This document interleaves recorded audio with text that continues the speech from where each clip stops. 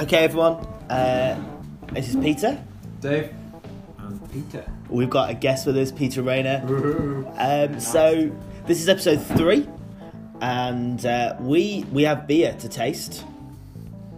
Episode 3 of Tuesday Night Brew Night. Way.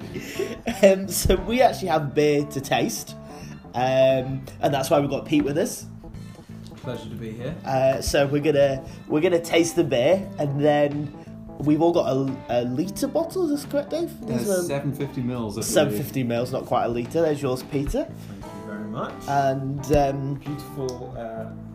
So we set the scene. let's set the scene, Yeah, okay. Peter. So we're sat in Pete's lovely apartment, decorated by his wife. Very nice. And we have 3 brown bottles, look like ginger beer bottles. What did you say they look like, Pete?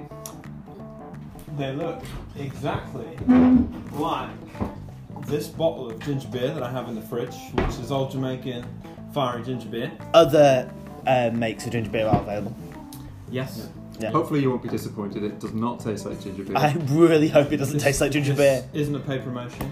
And so we are gonna taste the beer for you live. I've not tasted it, Dave, No, I've not tasted it. and Pete definitely hasn't. Definitely And and then we're gonna talk about the past couple of weeks because we've been a bit quiet. Some stuff has been happening, and Dave's been doing most of that bit. So Cool. cool. Should we pour and drink? Okay, 1, 2. Oh, nice little fizz. A refreshing sound. Smells like beer. It does smell It does. like a drunk man. You know what that smells like quite well, don't you, Peter? Oh, it's fizzy. Well, I do hang out with you, Pete. Oh, it's quite fizzy. So it was meant to be a lager. Yep. Well, it looks like a lager, I think. It looks a little bit like a wheat beer, I think. And I Yeah. I think it smells like a I wheat think beer. it smells like a wheat beer. It's got that sort of banana, Yeah. maybe some cloves, that kind of thing. I have noticed that there is some sediment in the Yeah. bottle. Yeah. A little bit like a wheat beer. A little bit like a wheat beer. I'm Interesting. feeling strong on the wheat. It's also got a very bubbly Head, which Not wheat a beer. fluffy head, but It's a bubbly head. It is bubbly, and wheat beers tend to be quite frothy, don't they? Very, very impressively effervescent. Enjoying that. Just trying to use It's as got a- many big words as I possibly You're doing can. pretty well, Pete. You remember what we put A out? fruity bouquet. See, no, I think that you can, I think you can get some banana off that, which is, very typical of the wheat beer. So, Pete, We poured as it. usual, We're has smelling it. done a very bad job of pouring his beer, and it's got a massive head. While me and Dave have got this one. Just couldn't wait, could you, Pete? Optimum. Just poured it straight in. I'm not as an experienced beer drinker as you are. Yes. Well, me and Dave are good beer drinkers because we're friends with you, Pete. Okay, Oh. so should we all have a little taste and Yeah, see what- cheers. Cheers. Yay.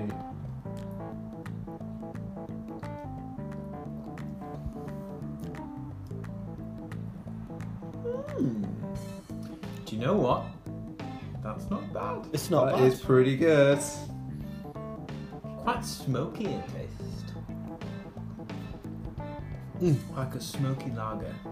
It's It's refreshing. it's very refreshing. The initial taste is like a lager.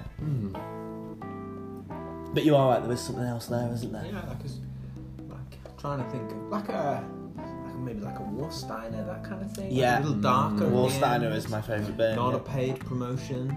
No. It is quite pale in colour. Yeah. We haven't mentioned that. A little cloudy. Yeah. I would say it's very fizzy, isn't it? Yeah, so we might get onto that in a bit and We we'll can talk about the talk about bottling, why. but- Yeah. Yes, but I'm impressed. Yeah, it's what, good. What alcohol percentage is this? It should be 3.5. Should. It tastes like more than that, if I'm honest. Yeah. I think it tastes about 3.5. Do you think? Yeah. Yeah. We'll soon find out. So, because Pete, you don't actually listen to the podcast, do you? No. No. So, Pete listens to very highbrow podcasts, so we're obviously not highbrow enough. Oh, sorry. But we, so let's do a little recap of what we've done up until now for Peter. Just Okay. talk about the process a little bit, but real quick. So we got a pack, like a homebrew kit. And they came with a number of accoutrements, including The this, bottles. bottle, That's where the bottles have the come from. caps, the selection of what's it called, brewing malt, Yeah. some yeast, So- some sugar. So and sugar. So it kind of had all the ingredients ready for us. So we've not made the malt. We've not done any of that. And then we did the kit. And so that's actually the point that we got up to in the last episode. So Yeah. Dave, the last time we did this, not last time we talked because we talked quite Last a time we bit, talked, yeah. the last time we did this, we had that night we'd actually brewed the beer, hadn't we? And we'd put it away. So why don't you? Because it was at your house. You tell us what happened next. Okay, so I thought the next day I'd just double check the temperatures, and they were dropping pretty quickly. So on the side of the thing, you have like your temperature gauge, Right. and you've got to keep it between 21 and 27. Yeah, around there. So it was dropping. It went as low as about 16. Yes. So yeah, so it was outside optimal brewing range. Yeah. Oh gosh. I had to bring it inside the house and strap some hot water bottles to it. Wow. It's extreme, mate. It was extreme. Yeah, I Yeah. saw some photos. So we brought the temperature back up to around about 22, and it sat there for 7 days.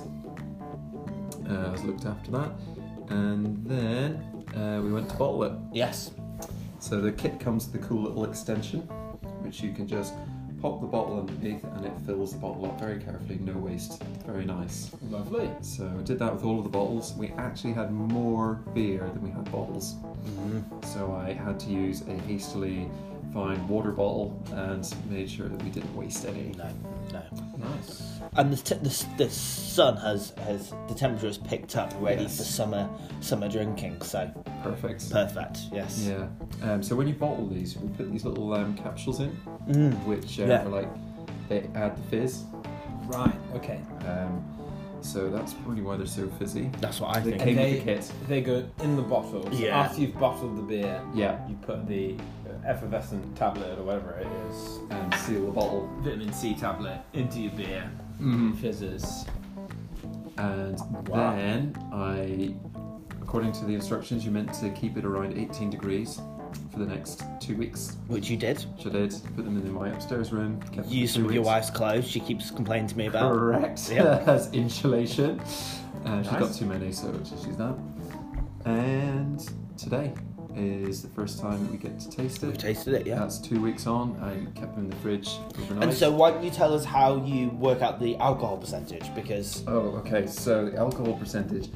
So the day that you bottle it, you also do a it's a what's buoyancy it called? test, isn't Yeah, it? it's like a buoyancy test, and depending on where the scale comes in the buoyancy, dictates how alcoholic it is.